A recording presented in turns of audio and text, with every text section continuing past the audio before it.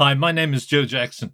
And between the years 1990 and 2000, I did hundreds of interviews with musicians for the Irish Times in a slot that was originally called the Joe Jackson Interview.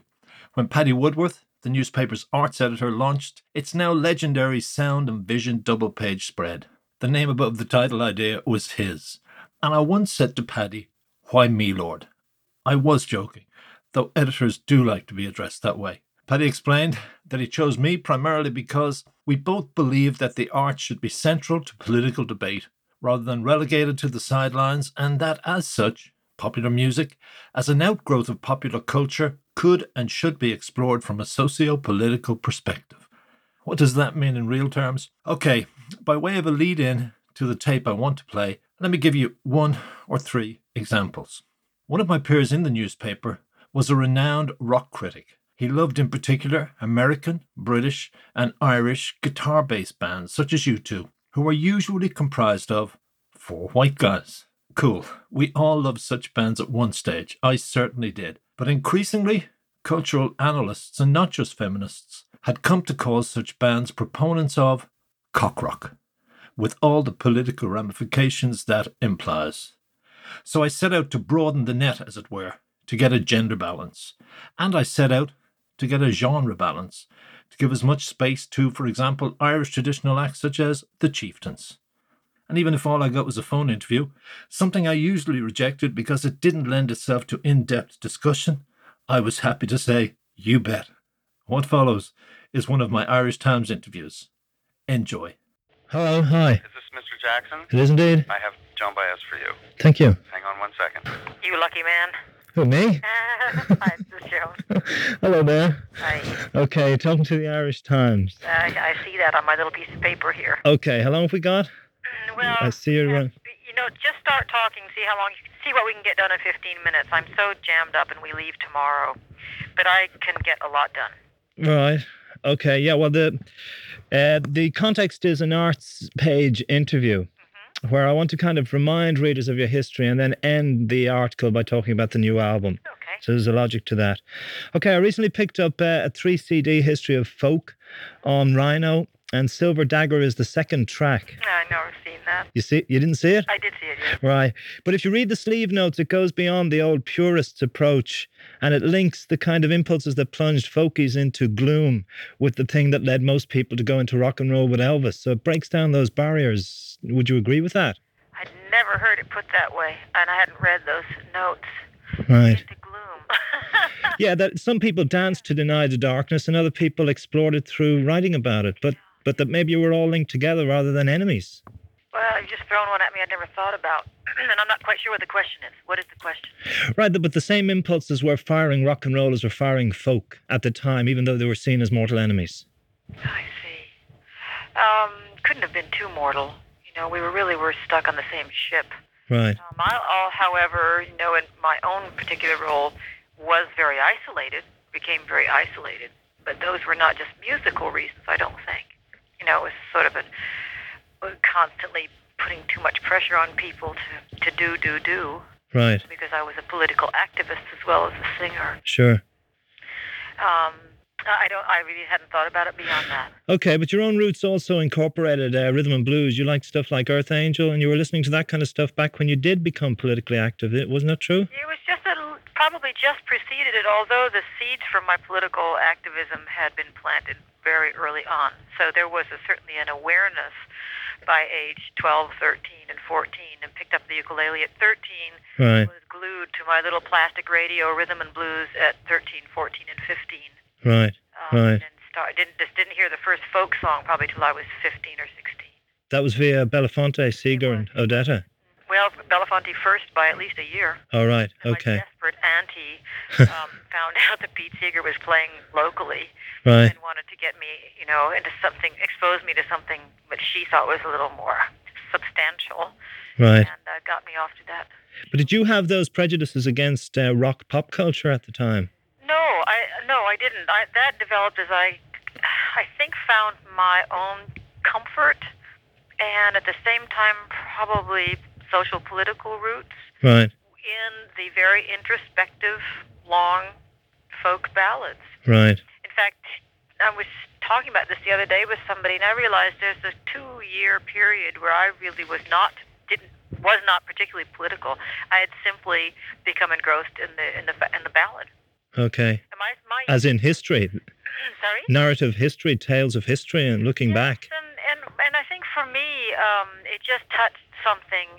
I was a lonely kid, Right. and these songs, for some reason, just touched a nerve in me. And I know that I've joked about evenings where I would sing one endless dog ballad after another. Well, it sounds very Irish. People got giggles one night, and I didn't know what they were laughing, and I finally realized it was just like church, Oh, right, yeah. Giggles in church, they just need some relief. Well, they'd love that in Ireland. That's the way the ballad structures are here and always were. There are echoes of that too, though, on the new album. To jump forward a bit, the longing for maybe other times of innocence. I mean, there's a kind of consistency. On which album? Your latest album, Play Me Backwards. Oh, Longing for Times of Innocence.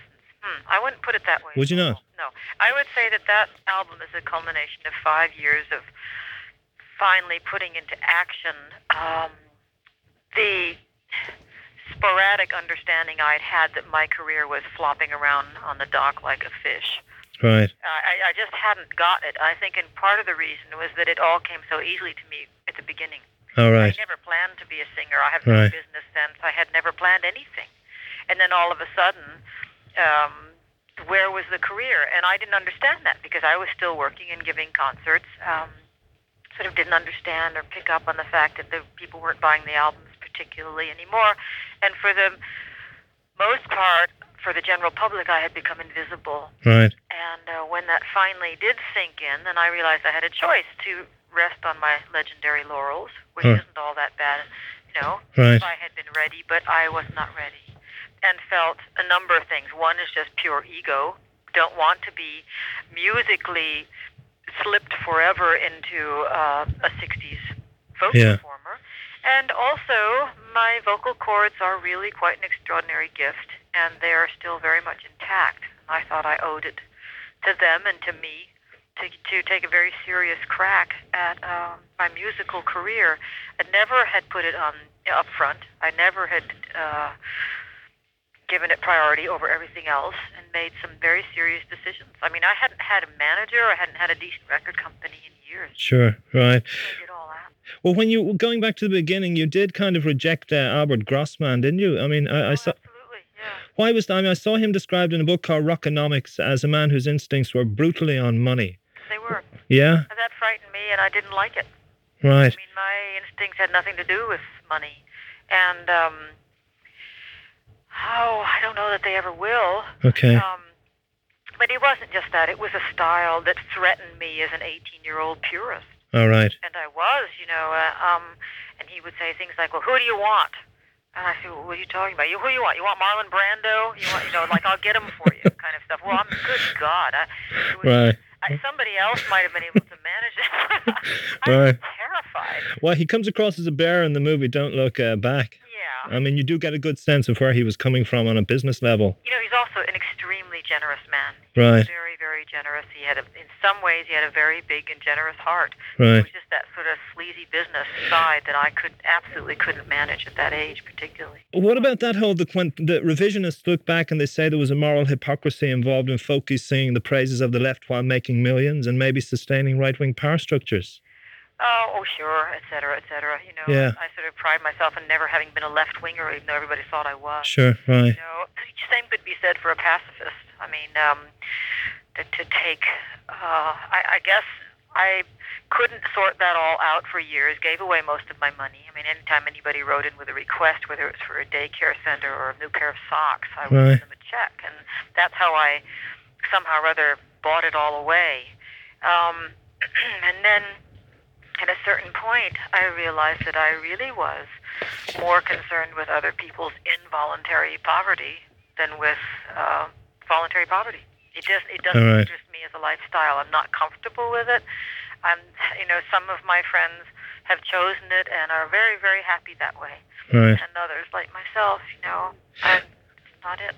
The whole turning of folk to rock and the fusing of the two things in the mid-'60s, how much of that would have been prompted by the desire to tap into a bigger pop audience rather than... The people who Yeah. I don't know. I mean, I suppose that was probably individual. Right. And some people, for creative expression, had to move on to something else. I mean, I myself Right. knew that shortly after maybe the second or third album that I did not want to be the world's oldest living folk singer. All right. And I've hardly sung any folk ballads, for years. Sure. But I think, people have to be given credit for their own wanting to break through whatever their own barriers were and go on to other music. Well, I think it was maybe Phil Ox who suggested that the failure of that folk boom was that it didn't net the working class audience in general, Elvis's audience. That sounds so. That's what? It sounds so Phil. All right. I mean, I think times just changed. It was a countercultural movement. Right. It was a movement really against the great entertainment world of slick rock. And it was there for a fairly long time, and it was quite strong. And then to me, it's something like jazz. Jazz had a heyday, Right. and then jazz receded. But the strong jazz and the good jazz is always there. Right. And it's the same thing with folk. I don't think that folk will have another '60s, but the fact is that it's sort of come back in a slightly different form right now. Yeah. With the new songwriters, etc. And the return to roots and ethnic music's rising. You took some very strong stands, like you went with Vanguard instead of Columbia because apparently Vanguard had released the Weavers when they'd been blacklisted and that. That must have made you quite unpopular in the industry. I read a review the other day or something about me which said, I know, it's Natty Tough. All right. Talking about how when I wouldn't go on ABC's Hootenanny. All right. The sort of pop folk. Well, it was how folk really became a focal point. Right. For the general public. Right. And I wouldn't go on because they had blacklisted Pete Seeger. Right. then they got me on because they took Pete, and so I went on. All right. And apparently, and the guy who had directed the show just said, "God, she thinks she's Thomas Mann." I mean, I wouldn't have this, and I didn't want that. And it's just absolutely impossible to deal with. But it also, as a woman in those years, and even your kind of the anti-woman look, the anti-glamorous pop woman look, must have been seen as subversive, truthfully, by people who... Oh, yes, of course. Yeah? Well, it was in a way. I mean, it was subverting from what people accepted in our daily lives as the norm, the things that I didn't accept, Right. It was only the beginning of the 80s, for instance, that a businessman approached me on the streets of San Francisco and said, "Are you Joan Baez?" And I nervously said yes. And he embraced me, and he said, "Boy, did I hate your guts in the 60s, and boy, was I wrong." All right. Well, you took a strong stand, and I had to quote you when I recently did an analysis of Dylan when he arrived here, in relation to the immobilization of people politically by drugs. Remember you said that his attitude seemed to be, let's all go home and get stoned, there's nothing we can do, and you were saying there's a lot we can do, and let's get out and do it. Well, that's been the difference between me and so many of my cohorts. Right. And on the other hand, now there's another breed, another brand of people who are doers. That evolution started with Live Aid. And it started, It didn't start, it started almost the opposite of the way that I worked, or that I was comfortable with and still am in the early 60s, and that was from the ground up, as with King, and civil rights movement, people going to jail and civil disobedience. However, there has been some virtue to working from the stars down. As long as somebody at some point is willing to take a risk, then young people are going to see that somewhere in the world somebody cares about something. But you were critical of Dylan for not involving himself further in political activity throughout. I was critical of everybody. Right. I'm a lot less critical now. But people have said that what he did was he helped people radically distort the senses and just change their own inner perceptions first, and then maybe change the world that way. Well, I don't know about that. He gave us the best music we had. Right. He really filled our arsenals with the absolute finest music that we had. Right. And you are Joanna. I have no idea. I really have no idea, and I'm serious about that. Okay. People fancy themselves as all sorts of things, and it may or may not be true. Right, but it summed up, his kind of philosophy was summed up in that, and sitting there stranded, doing our best not or to deny it. I mean, that was that nihilistic kind of worldview. That's for questions and discussions for you to have with him. All right. Okay. There was a quote in one of those books too. Did he really say that he wrote all those protest songs just to sell them? I believe he did say that to me. Yeah, that he knew people would buy it. I don't know. Right. There's just one of the things, it's not about Dylan, it's about the kind of an analysis of protest music, which said that in the end, there was a survey done between 66 and of music between 66 and 70, that it became more a vehicle for social control rather than change. That people got rid of their oppositional views through singing about things and maybe didn't do as much as they could have, and that immobilized them politically too. It's a left-wing reading. I think that well, we made a little documentary once when I went into Latin America and tried to give a concert tour and got thrown out of everywhere. Right. From all the concert halls. It was called Music Alone Is Not Enough. Sure. Right. Okay. As simple as that. I think it's as simple as that. I would not want to be involved in social change for which there was not accompanying music. On the other hand, people have this kind of daffy idea that music's going to change the world, and by itself it won't. Right, but we're seeing a lot of that now with Clinton in and people looking back and saying the 60s did do all this. Well, the 60s did something. Right. They didn't do a hell of a lot, but they did something. Made us think just a teensy-weensy second or two longer before we invade other countries. All right. There are some things that have changed since those days. But yeah, sorry. Well, I was just going to say that I was, among other things that I consider gifts in my life, one is very, very low expectations of human behavior. All right. Right. It doesn't stop me from doing what I do.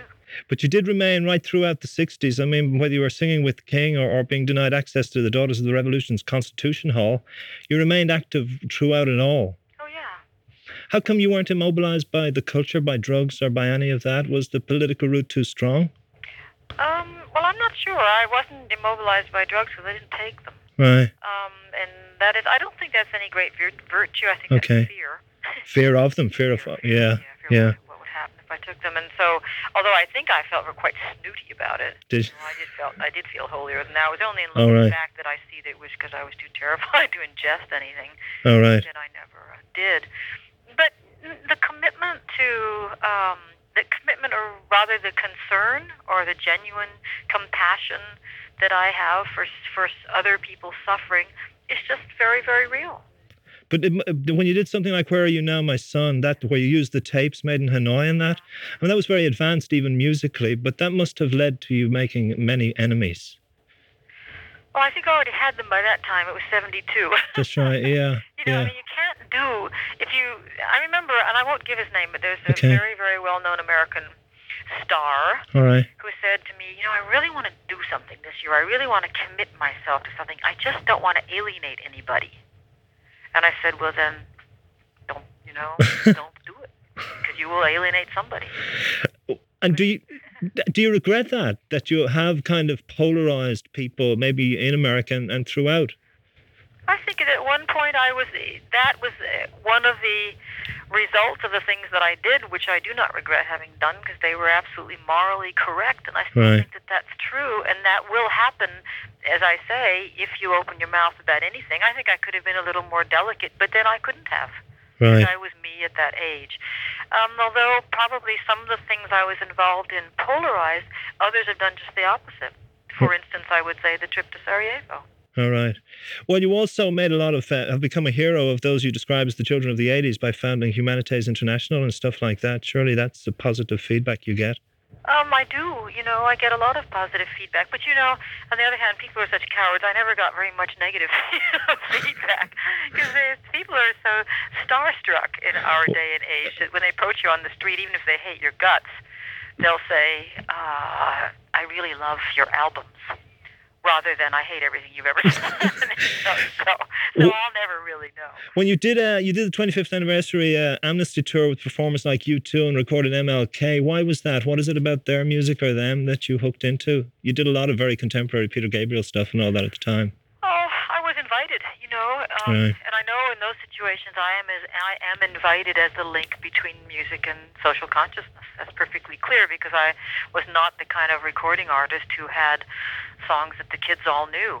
Right. So those are delicate moments for me. I can't really do a very long set, that will keep their attention, or I couldn't at that point. Okay. but I think it was appropriate for me to be there. And then, you know, in those times, and we got close, and I got to know those folks a little bit, which drew me closer to their music. And you then recorded, though, the MLK. Yeah, that was beautiful. Well, I'm wrapping it up, actually, and I've done my best to rush through it. Done excellent. Thank you. I'm flying along. Well, that kind of Irish connection, you were with Dylan when he wrote Restless Farewell, which was based on The Parting Glass, and I talked to Tommy Makem, who was a huge influence on the folk thing in the beginning.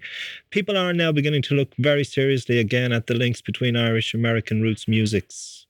You see that all as valid? Oh, God, yes. It's just so beautiful. I mean, the Carrick Fergus, that kind of song. Yeah. You got them. I mean, I made, on a couple of tours ago, I was up in the middle of the night on the bus, and I thought I was going to make a list in my head of the most beautiful, I mean, heartbreakingly kind of beautiful songs I knew, and I think 3 out of the 5 were Irish. Right. You know, you guys just have it in your soil and your blood and your history. It'll be a pleasure to be there again. Well, I was even listening to like Silver Dagger again there this morning, and that's like the dagger and the whole kind of dark tale. I mean, that's incredibly Irish. I know.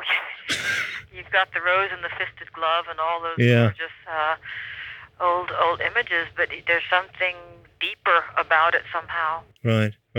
Well, I even heard recently, you know, the Chieftains? Mm-hmm. They tried to convince me that Heartbreak Hotel, they want to base the roots of rock in Ireland too. They say that if you speed up Heartbreak Hotel, it's a slip jig. How's that? Well, maybe it's partly your determination. Yeah, maybe. Me, I don't care. Okay, on the latest album... Blow it up enough and I'll sing it. Okay. On the latest album, you have got very contemporary voices like John Hyatt and Mary Chapin Carpenter and that. I mean, those are the people who would reflect what you're feeling, apart from your own songs when you're writing on it too. I don't even know that that's true. All right. This album is an experiment, and really the experiment was to see, could I be comfortable in a contemporary mode? Which meant for me all sorts. I mean, it's just been fascinating. I've had to deal with all of my inner Berlin walls. All right. Why couldn't I try this? Why couldn't I try that? Why do I think that's too much percussion? Half of it's still my father's and mother's voices in my head. I mean, I haven't grown musically. And so I look upon it as a very happy first step in an experiment. And I'm very pleased with the album, and I've had a wonderful time singing the songs on these tours. And I think Chapin, I love Chapin, and we work together. You know, she and the Indigo Girls and are a group. And yet, you know, because of the age difference, they're really quite different. And yet when we get together, it's as though we were all raised in a backyard somewhere. Right. So there are some folk roots there. But when you say that about your father and mother's voice, that's not the folk purist's voice, is it? It's pure. It's pure. I don't know what it has to do with folk, but it's puritanical.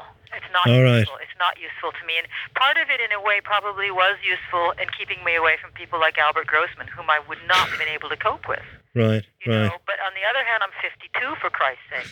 You know, it's time for me to find out what it is I enjoy doing. You also write, The Edge of Glory is dedicated to your dad. I mean, that's an element of reconciliation with all that, with those tensions, some of those tensions. Exactly, yeah. And it served that purpose? Well, my father called. He said, well, I got the album, honey. Thanks for dedicating that song. I'm not sure I know what it's about. And I said, well, I don't either, but I hope you like it. I just saw there was one interview you did in Q last year in which the writer suggested that rap music nowadays has become what social protest, what folk music would have been to a lot of people 30 years ago, 40 years ago. Would you agree with that? Probably a little less available, not any less interesting. Right. I mean, you know, the first thing that comes to my mind when somebody says rap music, not whether or not it appeals to me, but the fact that one town over from me in East Palo Alto, the parents are taking out burial insurance for their kids in high school. Oh God! Right. You know, so right. I think rap music is important. Right. I have about 2 minutes left. Okay. Well, then this is not a question, but when I brought up the Dylan thing, are you tired? Do you dream of doing an interview where somebody doesn't mention Dylan? Oh, I've had a couple. Yeah. No, actually, I've had several. Have you? I'm sorry if I felt that you didn't want even for the connection to be made. There's an appropriate place for it. There's an appropriate place for it, but what happens is that people start stretching that, and one of the reasons is that they have more fantasies about it than I do. Right, right. Well, the reason I brought it up was because I had agreed with your criticism or the immobilization of music politically, because so many people followed him instead of you. Oh, no, this is an excellent interview. I appreciate it very much. I also appreciate the clip at which we did it. Okay. And maybe we'll see you? I will drop around. That would be lovely. Okay. Thank you very much. Bye-bye. Hi, Joe Jackson here again. And if you want to read the article that came out of that chat you just heard, check my website, joejacksoninterviewer.com. Also, if you'd like to be notified of shows that focus on hundreds more interviews like the one you just heard, why not subscribe to the Joe Jackson Interviews podcast? Either way, thank you for listening.